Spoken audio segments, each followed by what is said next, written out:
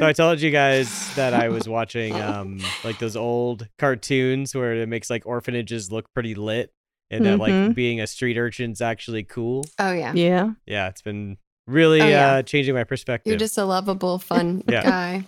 You want to join an orphanage now? I mean, it looks pretty fucking rad, dude.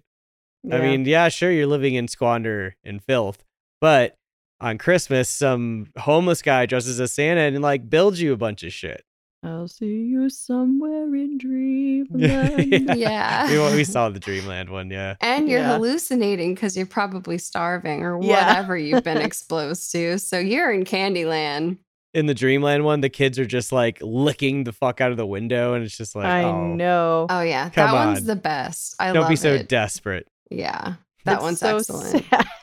Sad. It is really sad, but it all works out. They get those cupcakes at the end. For They now. sure do. For that day, it did. And I'm pretty sure the mom's olive oil. Yeah. Oh, totally. Yeah. Definitely. Everything went wrong for her. Popeye got lost in the war, some war. Or he just never wanted to come back to that family. Oh, the old hump and dump. Yeah. Yep. You couldn't get off the sauce, dude. Spinach is serious business. I know. I struggle with it too. It's fine. Creamy shits, everybody. Merry Christmas. Creamy shits. Creamy shits. Speaking of creamy shits, welcome to Under the Pendulum. I'm Chris. Here as always is Heather. Hello. And Caitlin. Hello. Oh, so speaking of creamy shits, I mean, it's not going to come till later, but we do have a special holiday surprise. Some audible presents, you might say. So I'm pretty excited. In this episode, we've each picked something, one or two things, and we did not tell each other what we were picking. Yeah. And it was something that kind of reflects this time of year, something interesting, macabre, tragic, or spooky to do with the winter and Christmas. So I'm pretty excited. It was like opening up presents. You don't know what a present's going to be. So it's kind of the same concept a little tiny bit.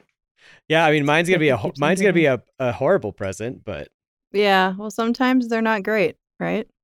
Sometimes great Aunt Clara gets you a pink bunny suit for Christmas and you're 12 years old, as we learned from A Christmas Story. And you just gotta smile and nod unless you get fucking hit on the back of the head. Yeah. Or sometimes it's the most horrific thing you've ever heard. Could be. So I guess Kate, you're going first. Yeah, that's right. So I chose to do kind of exploring the three, or kind of like the spirits in general from A Christmas Carol, Charles Dickens. Oh, yeah. I like it. I did a little research and I wanted to kind of talk about, what folklore, kind of cultural background that they may have had or inspired them. And then also what was kind of going on around the time that Dickens wrote A Christmas Carol. Yeah, that's really awesome. Interesting. I'm really excited. Yeah. This is what I majored in, is literary studies. Yeah. So I'm pretty excited. I'm excited to see what we're talking about. I'm happy to have that support on my jelly presentation, because it's going to be the jar and I'm the jelly to keep it inside. But yeah, so I found out a lot of really cool information. I mean, we've always loved this story. I feel like I think it's the second most popular, they say, like second to the Christ child story of Christmas and stuff like that. Yeah. Yeah, I mean, I'd say it's like the quintessential Christmas story. Absolutely. I can't believe it's still as popular as it, from over hundreds of years or 100 years. Mm-hmm. Yeah. It's just crazy. But I found out that it was originally inspired by Dickens reading, what was going on in Victorian England to hash the story out in general. Which was nothing but sunshine, from what I hear. Nothing but puppy Yeah. dogs and flowers, and just everybody's doing great. They don't have a term like Dickensian street urchin for nothing. Yes. Do you have a halfpenny, sir? Well, then how about a smile? Great bit. Yeah, apparently I watched a ton of BBC shorts on this, because Mom was like, low-key, everybody's obsessed with Dickens in England. So yeah. God, and the BBC just can't shut up about the Victorian era. No, it's time to explore what really inspired A Christmas Carol. It may be shocking to you, What was sex like in the Victorian era? Well, they didn't have it. Yeah. Hysteria. But yeah, apparently it was inspired by some of the horrendous work conditions for, child labor in general during the Victorian era. And just, I mean, how they weren't hardly wearing any clothes, and the little baby fingers got snapped off in machines. I mean, they fit so well in there to fix things, but you can't do that. Right. And Scrooge is just a really great representation of that, right? Of the exploitation of the powerful and of the rich. And he's, he embodies it to like the nth degree, to where he's such a greedy guy that he doesn't even spend money on himself. It's just having money for the sake of having money. Because like, definitely, his sheets suck. His fucking clothes are ratty and shitty. Like, doesn't like pay for heat, firewood. Yeah. They don't talk about how he's never changed his underwear and it's just caked in shit. Oh yeah. And he likes the smell of it. If he even wears underwear, God, I mean, that's just another expense. Yes, exactly. But yeah, so he was. I should have looked this up again, but Scrooge's name is kind of a combination of two words that kind of denote cruelty and greed, right, and things like that. But he was just like, I'm gonna get these motherfuckers in the field, and everybody's gonna be into being nice on Christmas and help these goddamn kids. One might be scoundrel. Scoundrel. One might be, because I'm thinking SCR. Oh, like no, that doesn't work. Scroundrel. No, but there's like there's linguistic morphology that happens. Words can change a bit, or some nomenclature comes in that's not really a word but becomes slang, and then it kind of gets adopted as a word. We see it happen all the time now, where words from online enter the dictionary as like, well, this is it's in our lexicon now. Yep. Yeah. So I don't know. It'd be interesting to see like what it used to be. Like maybe what was like the earliest linguistic variation of it. Yeah, definitely. But scrotum. There we go. Now we're thinking. Merry Christmas. He kind of looks like a scrotum, like a shriveled. I know, he's so tense. You just gotta loosen up, buddy. I know, do some yoga. But interestingly, I really just always loved the concept of telling ghost stories on Christmas, and it's kind of a lost tradition, but we've dabbled in it a little bit over the years, and unfortunately, half of the time they just take forever just to get to the scary part or the point, and it's like almost like a training manual or something. It's really long-winded, but really really beautifully written, for sure, of course. Yeah, they love their flowery language, that's for sure. Oh, definitely. A lot of historians have said that Dickens writing A Christmas Carol and also other novellas and things that were really accessible to be published and for people to buy kind of cheaply, kind of revamped Christmas as a tradition in general, and especially telling a Christmas ghost story. A couple of the other ones that he published that were super popular after A Christmas Carol, because A Christmas Carol, they couldn't even keep it on the shelf. It was a really expensive book too. I mean, like, it was printed in really amazing color and on the skin of child workers. Exactly. He was like, oops, backfired. The illustrations are great. Yeah, the illustrations are gorgeous. Yeah. But the other ones, I love the names of some of the other novellas and short stories. He did 7 Poor Travelers, The Chimes, A Goblin Story of Some Bells That Rang an Old Year Out and a New Year In, The Haunted Man and the Ghost's Bargain, and A Fancy for the Christmas Time. Ooh, that one's for that one's for after hours. A fancy for Christmas time, yeah. That's just where Scrooge is walking around in ladies' underwear. I'm such a fancy boy. And Goodbye Horses starts playing out of nowhere. Yeah. So again, a lot of this Christmas tradition and everything was just going back to the Industrial Revolution and people really not wanting to lose their humanity and kind of like their regional culture and more of like pagan traditions came back. And I guess telling ghost stories goes as far back as the medieval ages, even older, like the Norse and Viking and things like that.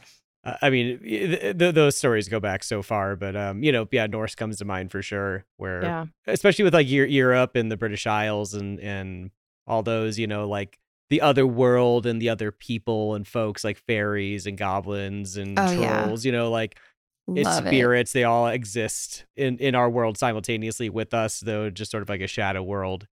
The fairies. Yeah, I love thinking about that. I love thinking of like a banshee roaming the moors, or just, all these creepy things like beware of the moor, stick to the road. Like there's evil out there. And all these beings can, kind of participate in our lives, right? Like they can participate in our reality.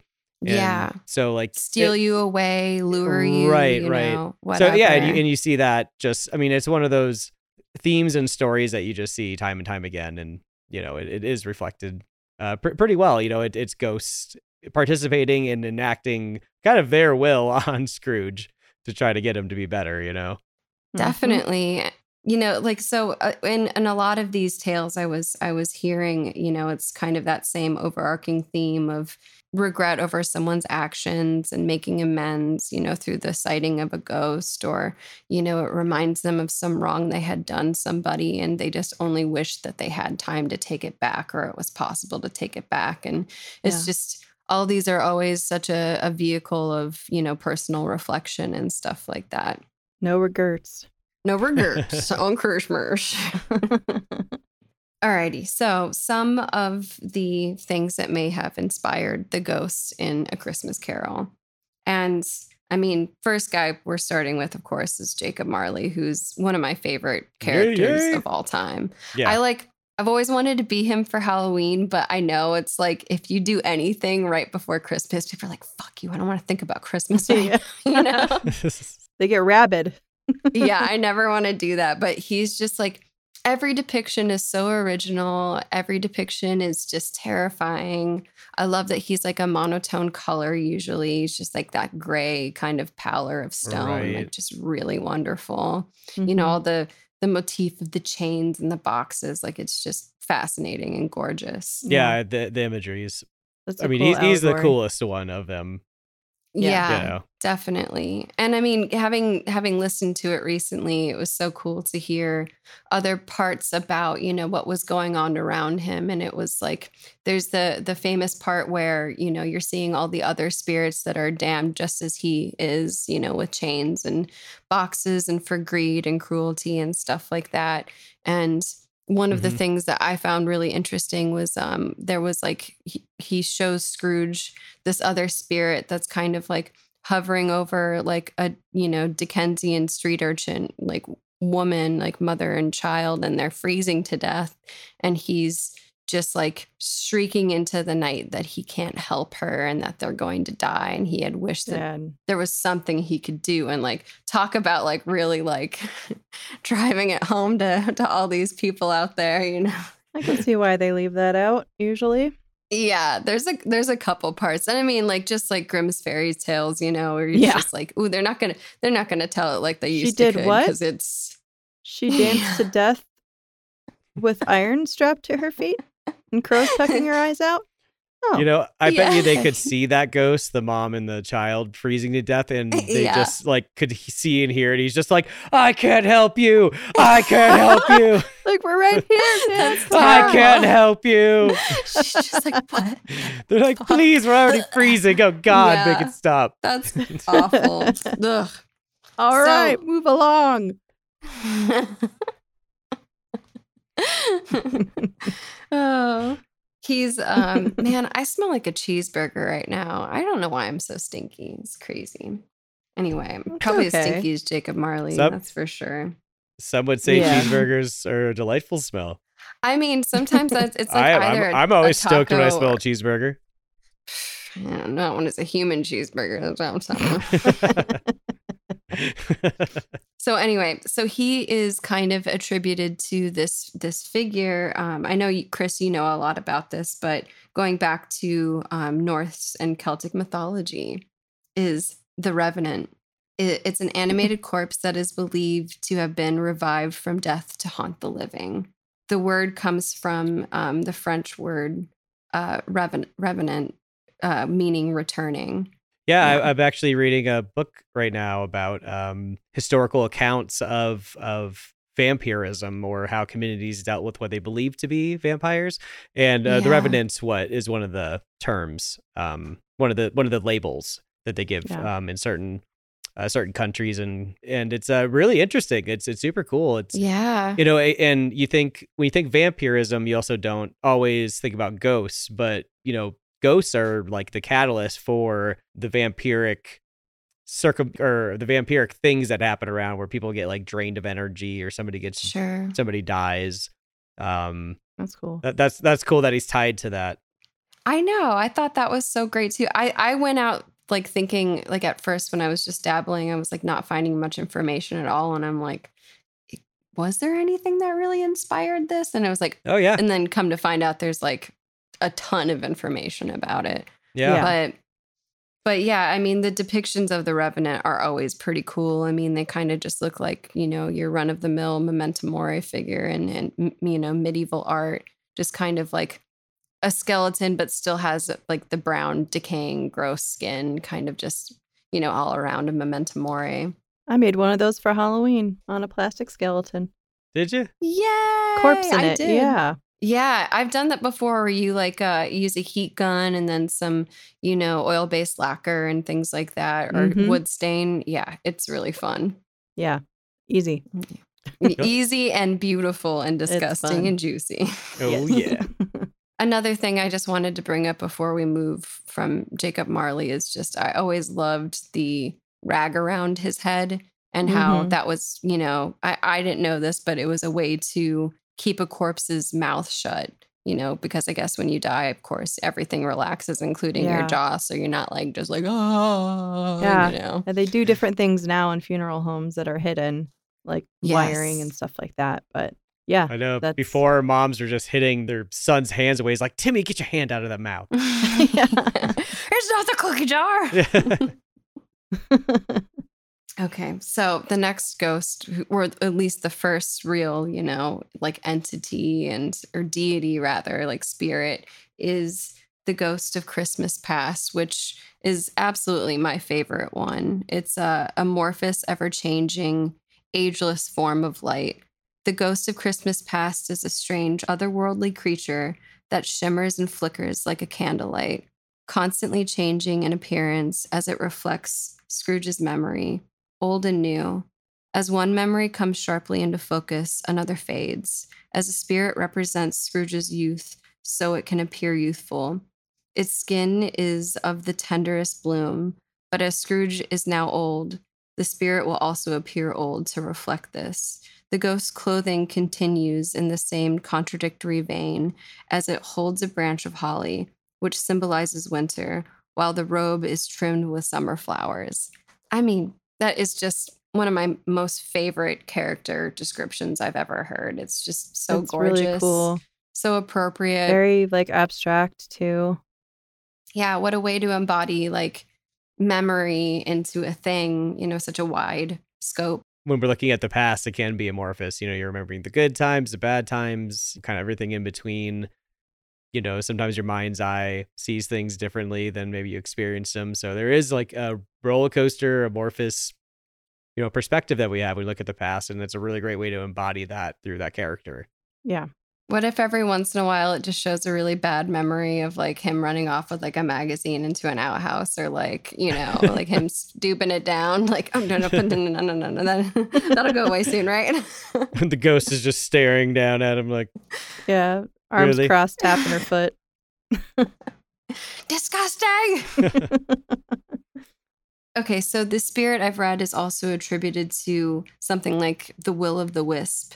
Also translates into foolish flame, ignis fatu, which is an atmospheric ghost light seen by travelers at night, especially over bogs, swamps, and marshes in European folklore. And this kind of light would be seen and kind of be attributed to luring you out to danger, luring you out to, the moors or bogs or the swamp. And of course, going to your demise. But they also Yeah. call it like a monk's lantern, or also jack-o'-lantern, they say. Like there's a similar spirit that, you know, roams around and has like the flame from the devil or something, you know, around Halloween. Oh, interesting. Okay. Badass. Totally badass.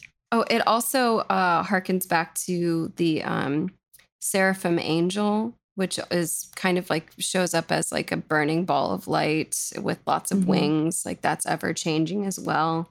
And that kind of That's fucking terrifying. Yeah. Just like the burning bush or something, just like Jesus Christ. But the burning, it translates to burning in Hebrew, seraph. And then we have the most jolly of all, the meat on the Christmas Carol sandwich. Everybody loves them. The juicy turkey. The ghost of Christmas present, the most jolly, or your fun uncle. jovial, happy man of all time. Come in and know me better, man. And I'm fucking hammered. I wish he'd show up to our party. I would love to hang out with that guy. Oh man, because he brings a spread. Yeah, you sure do. That goddamn room was floor to ceiling with delicious food. You never have to worry about Seriously. cooking shit when he's around. What do you think what was the texture of the milk of human kindness? Sticky. What do you think it Probably- tastes like? I don't know, the most silky smooth.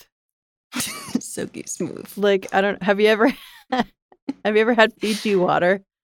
It's like Fiji one. It's like Fiji water but creamy. Okay. See, because I always thought it was kind of like a really warm, tasty, like eggnog.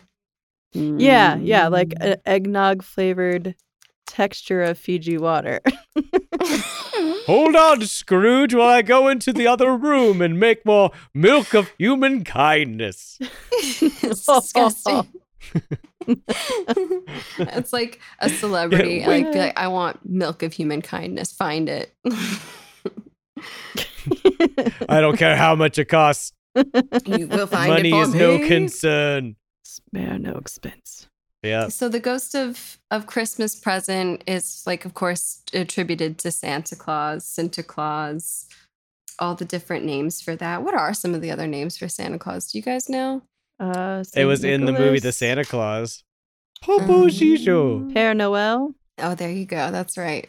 How could I forget that monologue where he's like, "Who are you?" And from he just Santa says all Claus? Yes. yeah. Yes. Although Popo I guess Shisho. Tim Allen's a dickhead. Surprise. Yeah. Didn't he get busted for cocaine back in the day? And Oh, there's Oh, like a time 70s. ago. Yeah. Yeah. Yeah. He had that stanky mustache on. You knew he was in trouble. But he's also attributed to the Green Man from English folklore. Also, the Green Knight from Sir Gawain and the Green Knight. Yeah, he's an the Ghost of Christmas Present so interesting because he's, obviously kind of a Christian connotation there with the Santa Claus and like kind of got a very kingly look to him. But then it's also like, like you said, Norse, you could think of Odin, who, was also a jovial spirit as well as, or a god, as well as being warlike and a lot of other contradictory things. But he dies every year, it's like he's only there there's a reincarnation every year. So it's this idea of like rebirth and recite, that whole death cycle. Yeah, definitely. And that's the natural order, which is kind of what the Green Man represents as well. And I mean, I'm sure that would have been very, very present in people's minds back then. But for us, that's not necessarily something the average bear would know, that is like that man is a symbol for that, or that entity is a symbol for the Green Man that, does die. So it might seem kind of odd that, towards the end of his time with Scrooge, he dies, sort of thing. Yeah. That was always sad. But he's coming I know. Yeah, he really gets you there. He's like, "Oh, you like this guy? You like him when dead? I'm gonna fuck him, kill him like it's Stephen King." Yeah, like Stephen King now. So finally, we're at the Ghost of Christmas Yet to Come, which is the scariest one. I mean, I would say that Jacob Marley's a little bit scarier, but that's just me. But of course, he's just attributed to the Grim Reaper and death, you know, just like, again, like memento mori. You seen one Grim Reaper, you seen them all. Mm-hmm. So I didn't know this. The Grim Reaper really came around during like the Black Death. He was really a symbol of what, you know, all of these funeral processions that were happening constantly, you know, of all these people dying and people, you know, religious figures in dark robes or doctors or kind of people being carried out in sacks and stuff. So it's just this like kind of covered skeleton. And that's just where the Grim Reaper really came from. There's an older, you know, version of him in Greek mythology, Thanatos, who, you know, he wasn't the ruler of hell like Hades was, who was just an Olympian god who, you know, got to rule hell, but or rule the underworld, should I say? It's not really hell, but he would come and collect you, just like the Grim Reaper does, and so it goes back thousands of years. I mean, I always love, you know, the different folklore and things of the entities that do come to collect people, and it's very eerie and fascinating, but it's like kind of adds to just the allegory of a journey, and it's really interesting. Yeah, but that's cool. That's all the information I found out about A Christmas Carol. I hope everybody reads or listens to it because it's certainly worth it. Yeah, it's really, really good. Yeah, I haven't. It's been a really long time. I mean, it almost. I was kind of a tearjerker for me. It got me a couple times for sure. Oh yeah. The Scrooge got you. Oh yeah, they becomes lovable in the end. I think it was like all of the Bob Cratchit stuff. I was like, oh my god. Don't even get me started on fucking Tiny Tim. The songs. Every movie has to have a song where Tiny Tim gets up in front of everybody and just sings, just bad British sings at everyone. Ugh. He's a child. Yeah. Give him a break. Ugh. But in the Muppets, he sounds like a Vietnam vet, like singing outside of a gas station. Wait, why? I don't know. He just has the voice quality of like a, hey, man. Bless us all, man. I don't know. I just always thought that. Do you got an extra smoke? I'm so happy you said that. That's so funny. I won't be able to unthink that now. You won't. Hell yeah, brother. Yeah, exactly. Anyway, poor Tiny Tim. He didn't deserve it. He had the rickets. Just stop singing. That's all I'm saying. Don't quit your day job. Yeah. Well, I guess I'm up next then. Yeah, what you got, Heather? I'm going to talk about Hans Trapp. Hans from Trapp. France. Oh, yeah. Okay. You didn't say it very French-like. So stinky. Hans Trapp. He's kind of German. I know. French. I don't even think I could say it. Yeah. Like Cologne or something. He's like right in that the border there. Yeah. So Hans Trapp is another anti-Santa type figure. He is the antithesis of St. Nicholas, and he is also known as the Christmas Scarecrow. He is most well known in the Alsace region of France, and he is akin to Père Fouettard of the Lorraine region of France, whom we have talked about before. Episode 19, Dark Christmas Traditions and Folklore. Everybody remember him? Everybody remember him? Cutting up kids? Yep, that butcher. Oh, yeah. Babies do. So Hans Trapp is just as murderous and cannibalistic as the pair was, and he was also based on a real man. So Hans von Trotha lived from the mid to late 15th century and was born into an aristocratic family. He worked his way up in the world of electors and counts, and he was awarded fiefs by Philip the Sincere over 2 castles in the French-German Palatine territory. Oh, isn't he lucky? I know. So fancy. Mr. Fancy Pants, Trapp Fancy Pants. Honorary landowner, you know. That's a pretty sweet gig. So, Hans got into a tussle with the Order of the Benedictine monks over one of these castles, the Bauerstein. God, you make him sound like a gang. Yeah, well, back then, I wouldn't fuck with them, you know? No, they'll Benedict you over. That was good. So this gang from the Wissembourg Abbey, Oh. they believed the property belonged to them, and von Trotha believed it was his to do with as he pleased. Oh.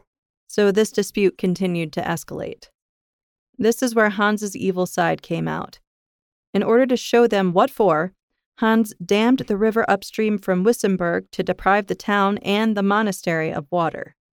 Now, in answer to that, the abbot demanded that the dam be destroyed, and Hans happily obliged. He knew that this was going to flood Wissembourg and create absolute havoc, which it did. Dang, that's a lot of work. Yeah. Yep. Yeah, it's great when you have indentured servants to do all your work for you because Oh, sure. Yeah, I'm sure he didn't do it. He ordered people to do it. yeah. Yeah. But man, it was really hard ordering all those people. Whew. Yeah, I'm sure. I'm sure it was. Like herding cats, you know? Mhm. Deprive yourselves of water. Do it. Are you sure? Yes. So word of this got back to Pope Innocent VIII, and he was pissed off about this. Pope pissed. And after exchange of some colorful words, the Pope had Hans excommunicated. But this happened to be of little consequence to Hans, as he was served out the rest of his days on the French royal court, and he was awarded the Chevalier d'Or knighthood by King Louis XII. So Yeah, I wonder how he really brought that shit back. That's tough. I don't know. I mean, I guess he was really good at his job, and maybe King Louis was like, fuck the Pope. Because his name was cleared posthumously. Mhm. Posthumously, yeah. Posthumously. Thank you. I knew I was saying it incorrectly. Yeah, and it wasn't long after he died, so. And King Louis is like, I'm glad you stuck it to the Pope, and those things you did to those peasants, fucking sweet, dude. Yeah. Hilarious. Funniest thing I've ever seen. I like your style. They're all like, I'm drowning. Ah. I hope it was around Christmas. It was Even great. funnier. We all laughed on the hill. Well, despite Hans's happily ever after, his dirty deeds lived on, morphing into hyperbolic heights in local folklore. And a pretty lame AC/DC song. I know. I was just thinking of dirty.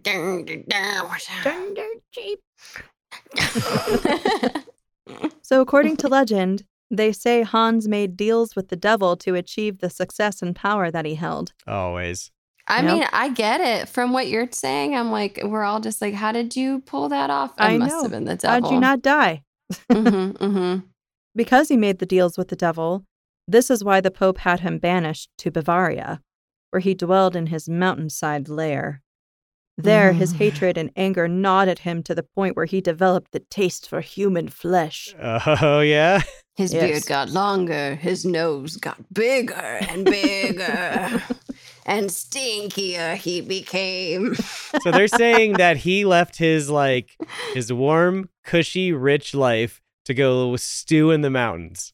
Well, they're saying that he was banished there. That's what legend says. Is that the Pope banished him to Bavaria. I missed that. Get the fuck out of here. Go to Bavaria, for all I care.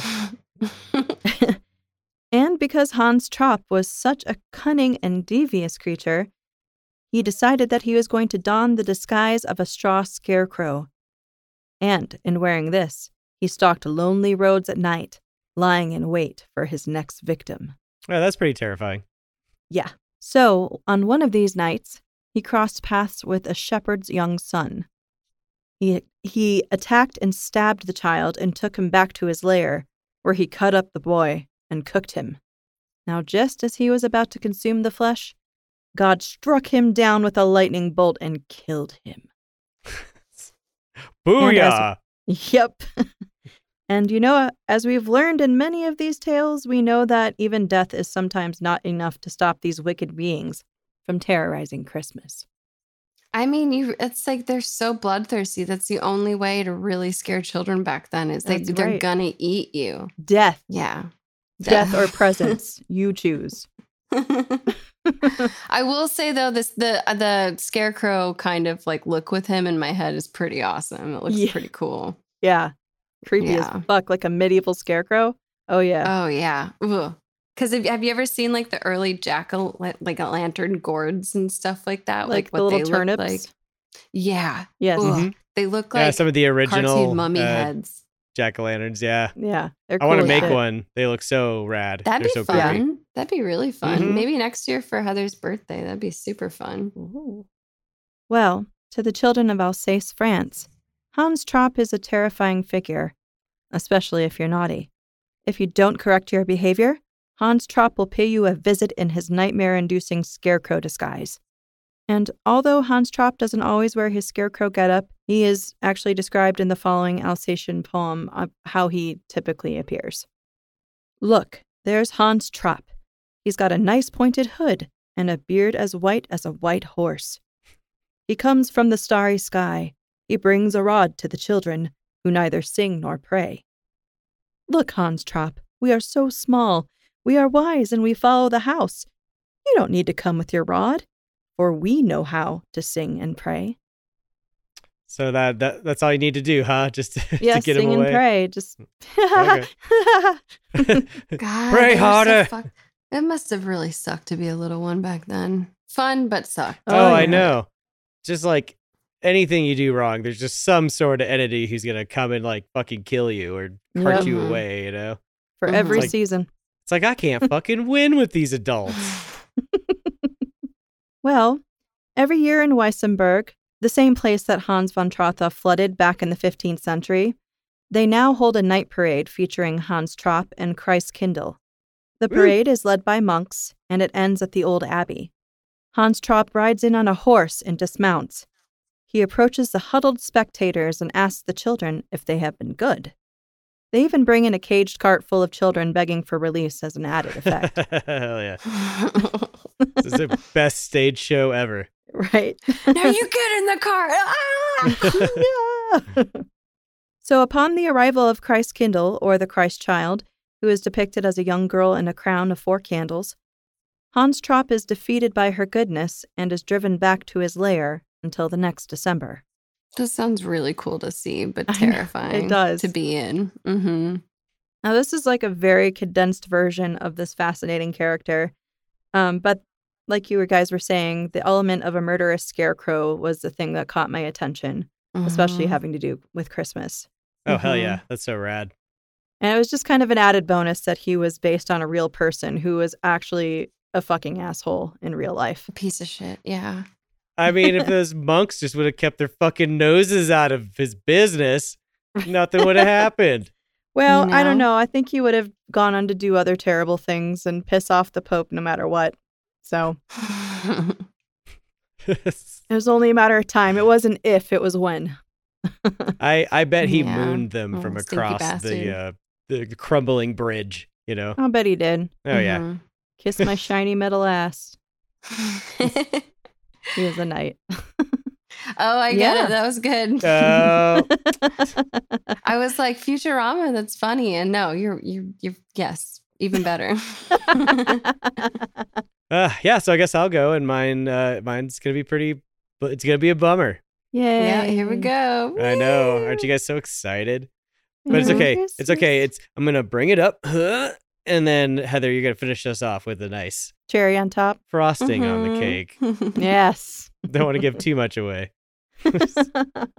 So yeah, I was looking up cool historical tragedies around Christmas time, and I came across the Children's Blizzard of 1888.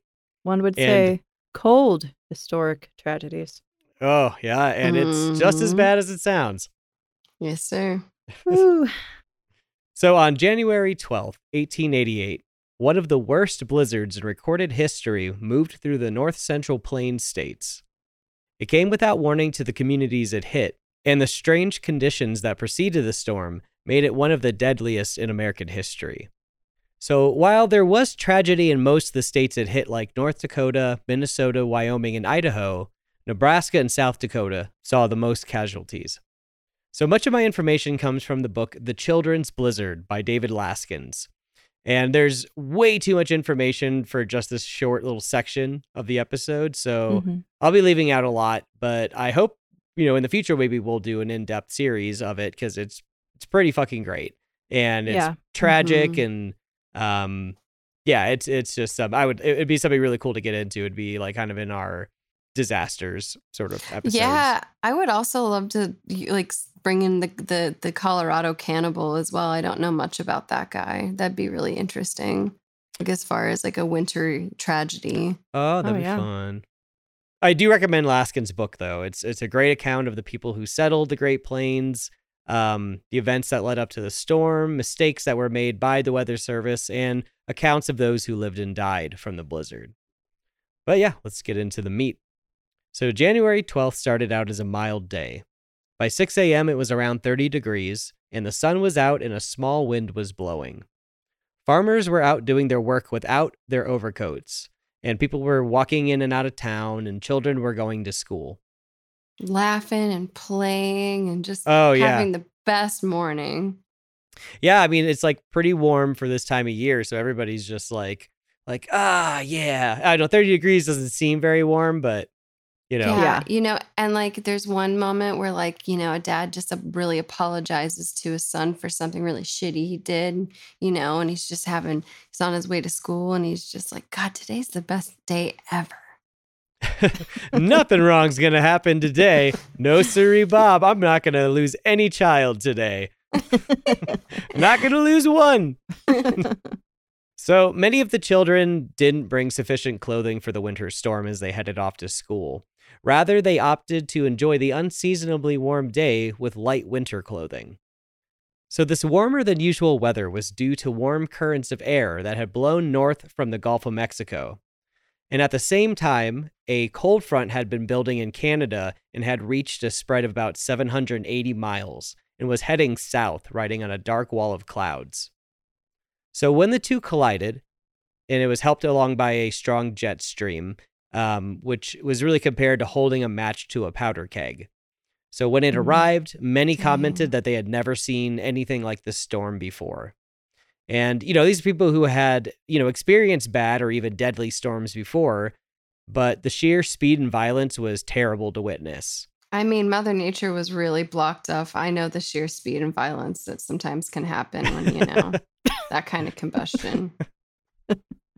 It's terrible to witness and behold. So here's Laskin's description of kind of how the storm came in and what it brought. Mm-hmm. So, quote, out of nowhere, a soot gray cloud appeared over the northwest horizon. The air grew still for a long, eerie measure. Then the sky began to roar, and a wall of ice and dust blasted the prairie. Every crevice, every gap and orifice instantly filled with shattered crystals, blinding, smothering, suffocating, burying anything exposed to the wind. The cold front raced down the undefeatable grasslands like a crack, unstoppable army. Montana fell before dawn. North Dakota went while farmers were out doing their early morning chores. South Dakota during morning recess. Nebraska as school clocks rounded toward dismissal. In 3 minutes, the front subtracted 18 degrees from the air's temperature. Woo! Then evening gathered in, and temperatures kept dropping steadily, hour after hour, in the northwest gale. Before midnight, wind chills were down to 40 below zero, and that's when the killing happened. By morning on Friday, the 13th, hundreds of people lay dead on the Dakota and Nebraska prairie, many of them children who had fled or been dismissed from country schools at the moment when the wind shifted and the sky exploded. Unquote. Good. Must have been too late. Yeah. Yeah, man, there was a lot of setup that I had to cut just to not make it too long. But yeah, there were some mistakes made. I mean, it's also, you know, it's 1888 meteorology and that kind of technology is really in its infancy. You know, yeah, they don't know. I mean, there were mistakes made for sure. Yeah, well, definitely. But I mean, yeah, it's also rural places don't really have access to some of the communications that are coming out. So, right. You know, had things been done a little better, it may not have made much of a difference to some of the communities. Well, yeah, it sounds like it happened so fast and so horribly that they just didn't have the equipment and the tools to combat it unless they knew like way ahead of time that they needed to be home by a certain time. Yeah, exactly. So it's hard to say had things been handled better if it really would have made a huge difference. Yeah. A huge difference. Probably would have saved some lives, but it's hard to say. So accounts say that the winds were violently strong, 60 miles an hour in some places, which is, it's akin to a hurricane. Yeah. I mean, those are pretty strong winds. I mean, they talk about doors being ripped off, parts of roofs being ripped off houses. Yeah, so pretty intense. Yeah. So many reported that a massive roar, like an approaching train, preceded the violent storm. Fine ice crystals blew so hard and were so thick that it made it difficult to breathe and see. Invisibility was the catalyst for many deaths, especially the children. One moment you might be following a fence, which is your only lifeline to shelter. But due to the near blinding wind and ice, if you strayed away for just a few feet from the fence, you would look back and it would just be gone, and you wouldn't really know where you were. Oh my gosh. I was saying before too that that it sounds so much like just it counts from the Dust Bowl and when these giant dust storms would come and all you could do was follow a fence and it was that kind of visibility, and there's all kinds of pictures of what that looked like, and it's just nuts. Yeah, I just mean, black sky. Things are just going into your face, into your eyes, so it's not only just the thickness of whether it's sand or ice or or rain, it's you can't really open your eyes because it's just gonna get assaulted by by whatever. Little ice shards. Yeah. God. So many, including farmers and workers who had walked the same paths for decades, became disoriented in minutes and lost their way. Ugh. Experts studying the storm later would say that it had zero visibility, which indicates that one cannot see vertically or horizontally. Jeez. And this explains some cases, such as a woman who froze to death with her key in hand just feet away from her front door. That would be me. I'm that guy. That's awful. Yeah. Ugh. Yeah, or how an older couple died while circling each other around their farmhouse, presumably trying to find each other and the house. No. Babies. Oh. That's so sweet that they were looking for each other, though. Oh, I know. Yeah. Pumpkins. Merry Christmas. Merry Christmas, everybody. So the flags that weather stations raised to warn people of the severity of the storm were all but useless now in the near blinding wind and ice. Yeah. No one could see them unless they were a few feet away from the flag. Oh my gosh. So everyone was on their own. Yeah. School teachers, many of whom were not much older than some of their students, had a hard decision to make: stay inside or send the children home. And, this is a really tough decision, as some schoolhouses didn't have proper fuel and most students didn't have adequate coverings that day. Yeah. So it was really a choice of possibly freezing to death in the school or taking a chance to go out and find some shelter. Yeah, that's rough. Yeah. I don't know if I would. I don't know if I could do it. I probably would have stayed. I don't know. Yeah. Huddle together, Yeah. everybody. Yeah. Jesus Burn your Christ. desks. Yeah, no shit, right? Yeah, well, some did. Some there were some stories of some who did stay put, and they did end up burning all the ran out of fuel, so they just burned the desk and whatever else they could. See, Heather. Yeah. See, I didn't even think of that, Heather. That's good thinking. You would have done all right. You would have made it. You would have saved them babies. Yeah. So many students who were released, because some teachers did let the students go home when the storm, initially hit, which was a gamble for sure. Yeah. Some students did make it home in time. Some did get lost and survived, but had really bad frostbite. And Yeah. some just never made it home at all. Ugh. One 8-year-old named Walter had jumped on a horse-drawn cart that some men from town had rode to the school to get the children. But for some reason, Walter jumped off to get something from the school that he had forgotten. No one noticed, and the cart kept on its way. And by the time Walter came back outside, the cart and help were nowhere to be seen. Oh, shit. It seems Walter must have thought that he could catch up or make it home, but either way, he started walking. Mm. The cold wind and ice crystals must have been painful, coating everything and getting into his nostrils and eyes.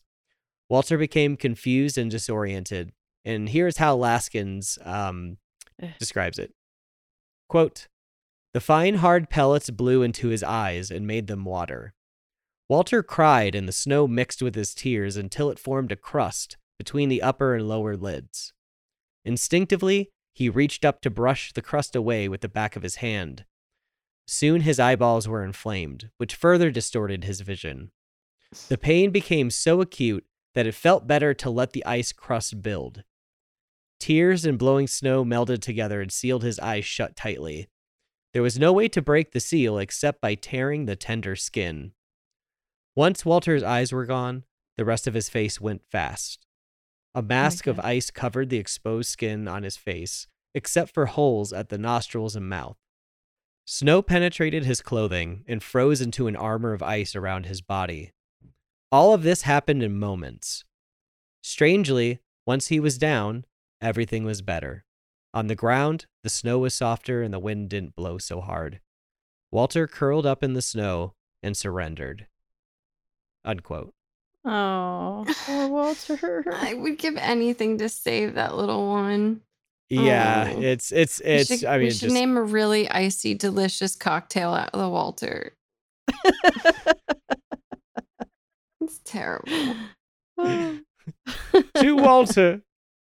Yeah, I mean, this scene Poor with Walter, with his eyes and just everything and the suffocation, this must have played out hundreds of times for people who would die that day. That's horrible. I'm sure. Ugh. I won't soon forget that. That's for sure. Yeah, no kidding. Yeah, I mean, many died trying to find their way home, or to find shelter, or out searching for loved ones.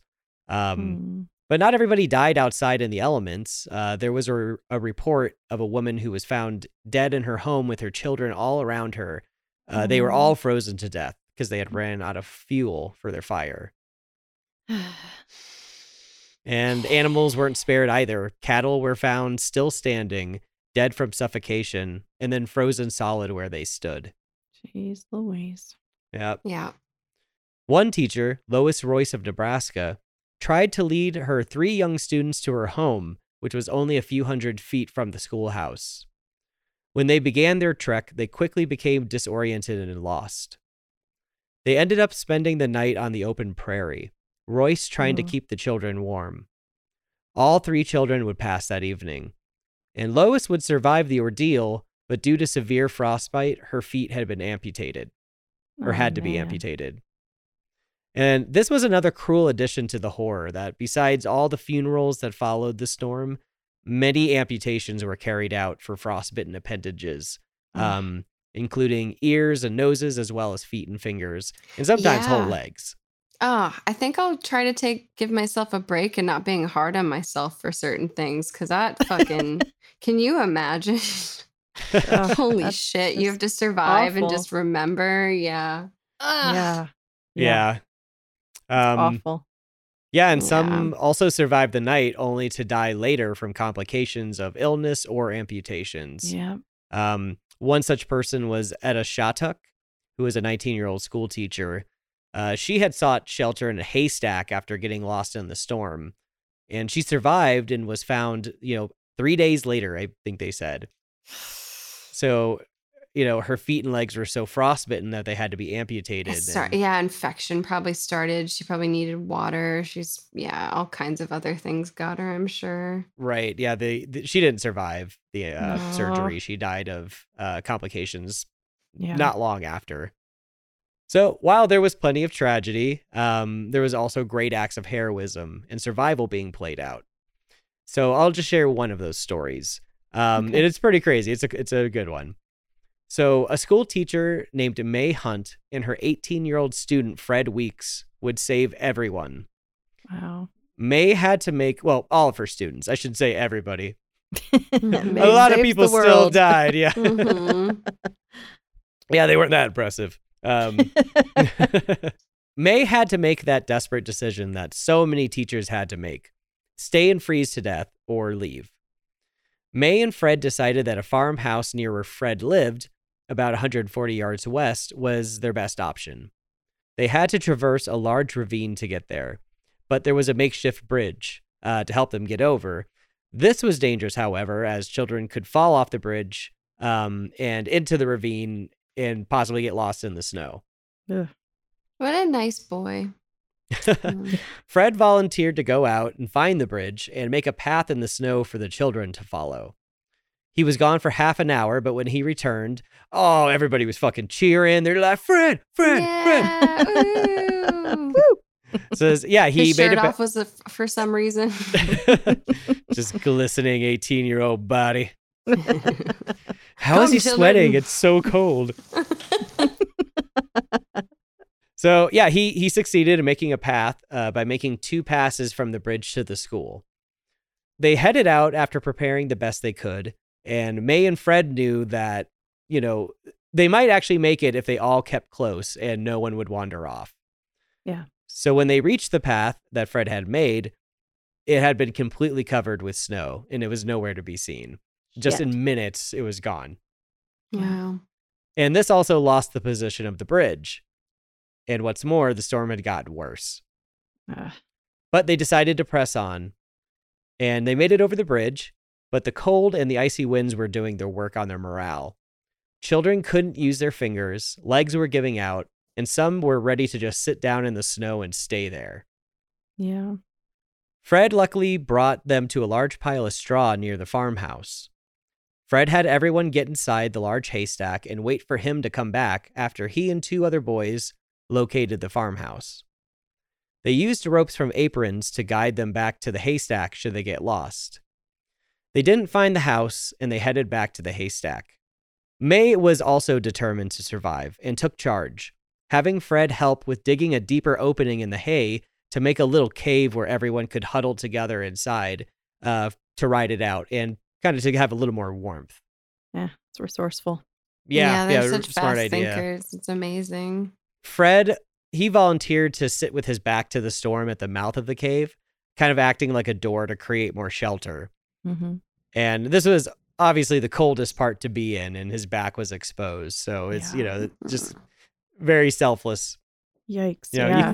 You could have just grabbed 2 of the kids and just shoved them in there, So almost everyone didn't have adequate clothing, and they had not eaten really anything since noon, which makes staying warmer that much harder. You just don't have the calories to burn. So they stayed there until morning, and around 4 a.m., Fred stuck his head out, and he had been doing this every few hours just to see if he could see anything or if he could see any help. Mm-hmm. So when he stuck his head out, he saw that the sky had cleared and the farmhouse was visible. Fred ran to the farmhouse and the owners answered. Everyone was saved and no one died. One girl had to have her foot amputated and some of her toes, but she did live. Dang. Holy shit. Yep. How many kids were there again? I think it was like 7. Real American hero. Yeah, yeah. totally. I bet he had like a bundle of kittens for no reason too, just like saving them as well. I also found this basket of kittens. I had to go back for them. Oh, man. So no one knows the exact number of deaths in the children's blizzard. Estimates put it at around 250 to 500 people, many of which were children, hence why it's known as the Children's Blizzard, the School Children's Blizzard, and the Schoolhouse Blizzard, all as equally terrible as the last. Yeah, definitely. Yeah. Oof. But like all disasters and tragedies with high mortality rates, some much-needed changes did occur. After another deadly blizzard hit New York and the East Coast just a month after the Children's Blizzard, the weather services and their safety measures were overhauled to better prevent the same circumstances that led to so many deaths. Oh, Well, my thank you. God. That is interesting to know. Very, very, very sad, but interesting. It's terrible. God. Yeah. Yeah, I would love to do a longer episode because it was a lot of really cool stories and just like, Yeah. kind of being new settlers to the area and just being unfamiliar with, your new home and weather Right. patterns. And What it's you're very, up very against cool. there. Mm-hmm. Yeah. Have you ever even been caught outside not wearing enough clothing for a prolonged period of time when it's really cold? Nothing that I can remember. Yeah, I went to a Broncos game one time, the only time I've ever gone. And it was my no. first move to Colorado, and it just happened to be a really cold day. Like it wasn't super cold. And you're not used to it in the afternoon, but it got really cold when the game hit. And then, it's an outside, it was up pretty high. And I just had on like a shitty hoodie and I was just fucking freezing. I think it even started snowing a little bit. And I was just fucking miserable. I got locked out of my house on accident in the middle of a snowstorm and I had to wait an hour before anybody could come. Oh. And I was in the middle of a neighborhood, so it would have been colder to walk somewhere. So I had to just kind of huddle by the door for a while. And I had just gotten off work working at the vintage shop. So I was just wearing like open-toed high heel shoes and tights, a skirt, and like a little jacket. And I was, oh my God. That was crazy. Yeah. I remember the tragedy of the blizzard of 2018. Yeah, that was bullshit. That was the coldest I've ever been. How come nobody talks about our fucking experiences, right? Well, no, I just was thinking, just joking. Yeah, just like on a minuscule level, just like how painful it is to be that cold. Yeah. It's crazy. No, yeah, it's awful. I mean, sounds terrible. Yeah, I mean, it's just so many things that made it even worse than just the cold. It's just like, I mean, like they were talking about like, the ice and the wind being so bad and, ice just covering you so quickly. People would try to wipe away the ice on their face and they would just rip their skin. So people had like sores and like open wounds from ripping the skin. So it's... Whew. Well, that's just fucking awful. Merry Christmas, everybody. Merry Christmas. Happy holidays. Well, I'm going to bring it way up, guys. I like it. Yay! Oh, yeah. Way up.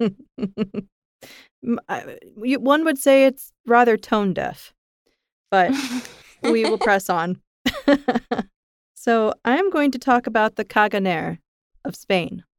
Woohoo! We're going somewhere a little warmer, everybody. Of all the odd little Christmas traditions throughout the world, the Caganer might be my new favorite. I haven't ever owned a nativity scene apart from when we were kids, but what I'm about to talk about makes me want to get one like right now. Okay. Hell yeah. I'm listening. In Catalonia, Spain, their nativities have an extra character that you won't often find in any scene displayed in America. Oh, yeah? Yep. So the Caganer can be found off to the side of the traditional holy depiction, as he doesn't want to be disrespectful. Uh-huh. Now, why would he be worried about this, you may ask? Did he eat? Is he stealing pudding? He's making pudding. He's got his pants pulled down in the squatting position, and he's taking a huge dump in his own little discreet corner. Ripping ass for the Lord. He's doing a little log for the Lord. Yes. See, like the little drummer boy where it's like, I have nothing to give to the new Lord. Yeah. Wait, I know something I could give him. And like sometimes they even have a little pig figurine nearby the Caganer, just kind of giving away what he's up to, which I think is kind of funny. Is this like a buddy comedy? Is the pig like a bouncer? Yeah, they gave him like a little buddy. Yeah.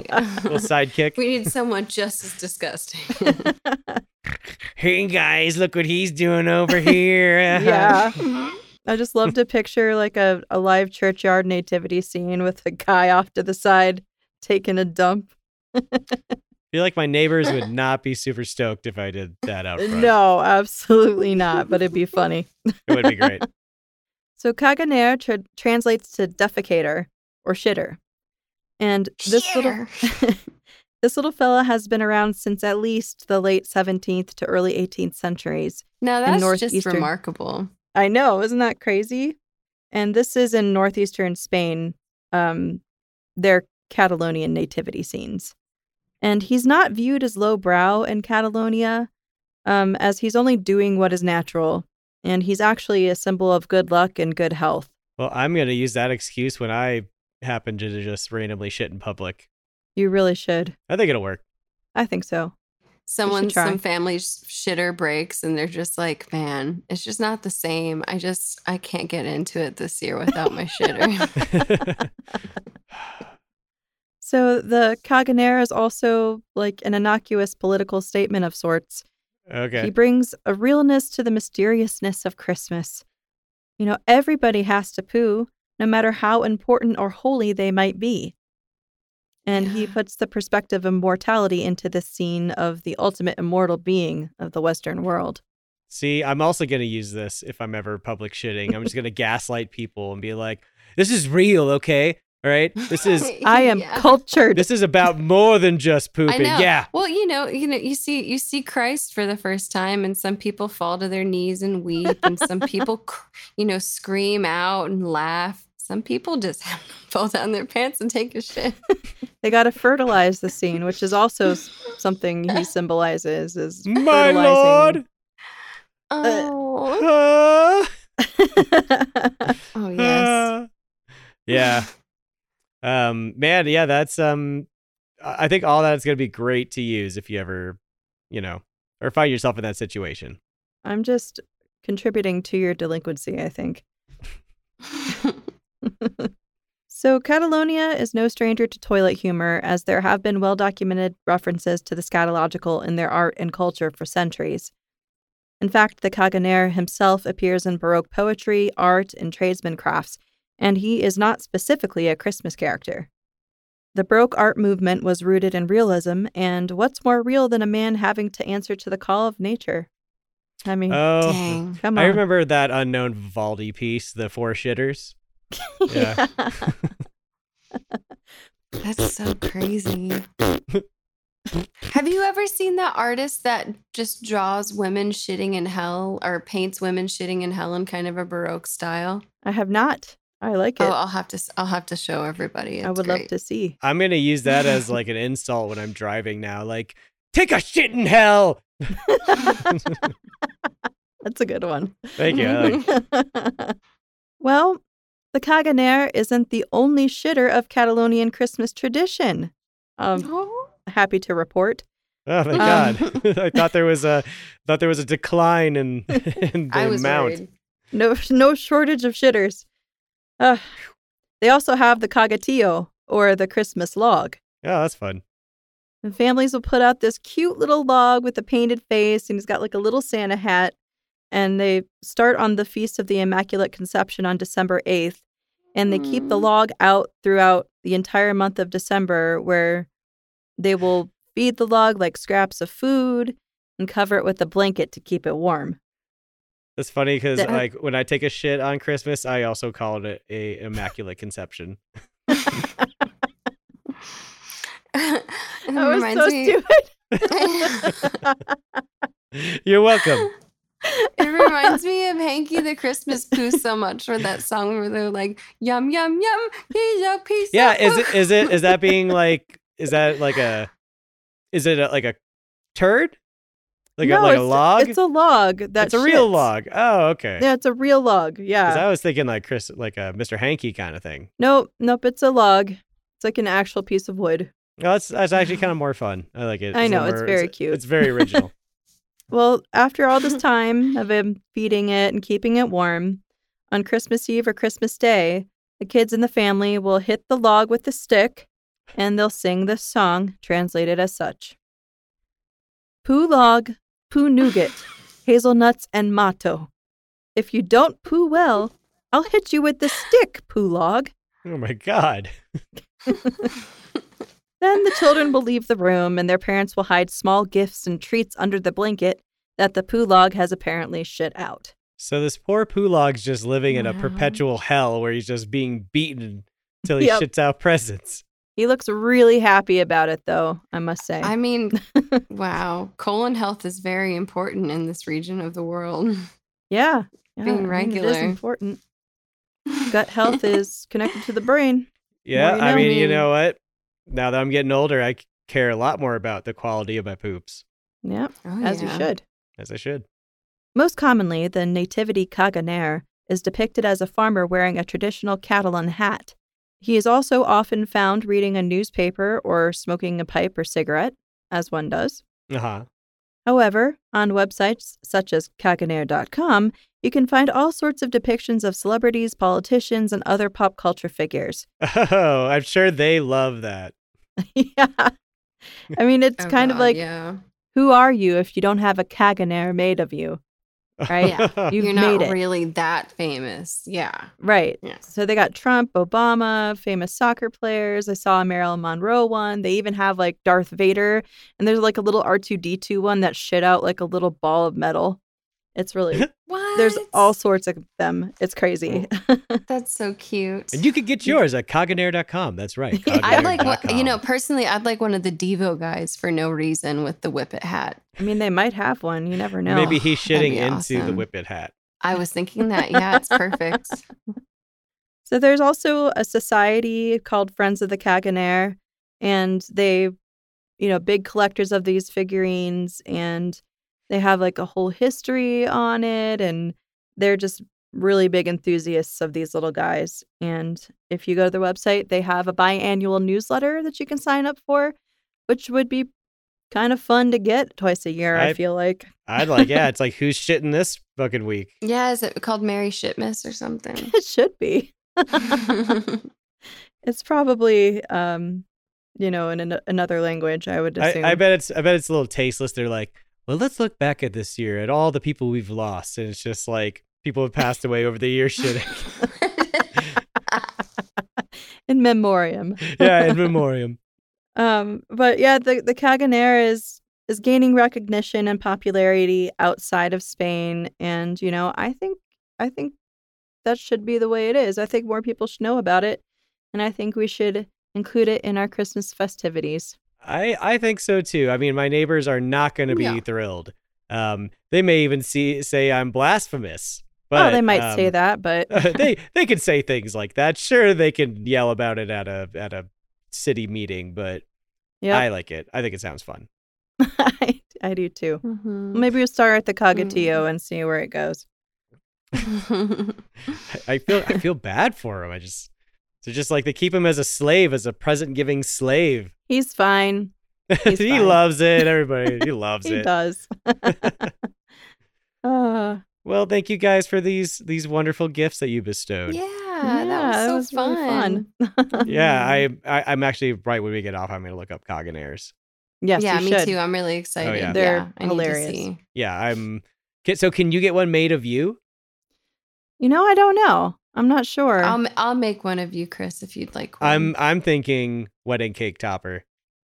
Now, okay, so do you shit on each other or shit and like it's like a heart on the ground, or like what's going on here? I don't know if they would do that. Yeah, I think you'd either separate toilets, right? Or they could have like a double one, like a love seat. Like a heart-shaped toilet. Yeah, like a big heart-shaped toilet. Yeah. It's adorable. And their logs curled together to make a perfect heart. Oh, that's so sweet. Yeah. Yay. Well, you all know where to find us on the socials, on the Facebooks and the Instagrams and all that, and on the TikToks. Yeah, everybody, happy holidays. Be safe. Happy holidays. Yeah. Don't go out into storms. Nope. Stay inside. Don't take a shit on the lawn. I mean, you could do that. It's not the worst thing you could do. I suppose, yeah. It's festive, yeah. Don't be seen. Do it under cover of night. Yeah. Well, thank you for listening, everyone, and we will be back with another, and we will see you next time. Goodbye. Bye-bye.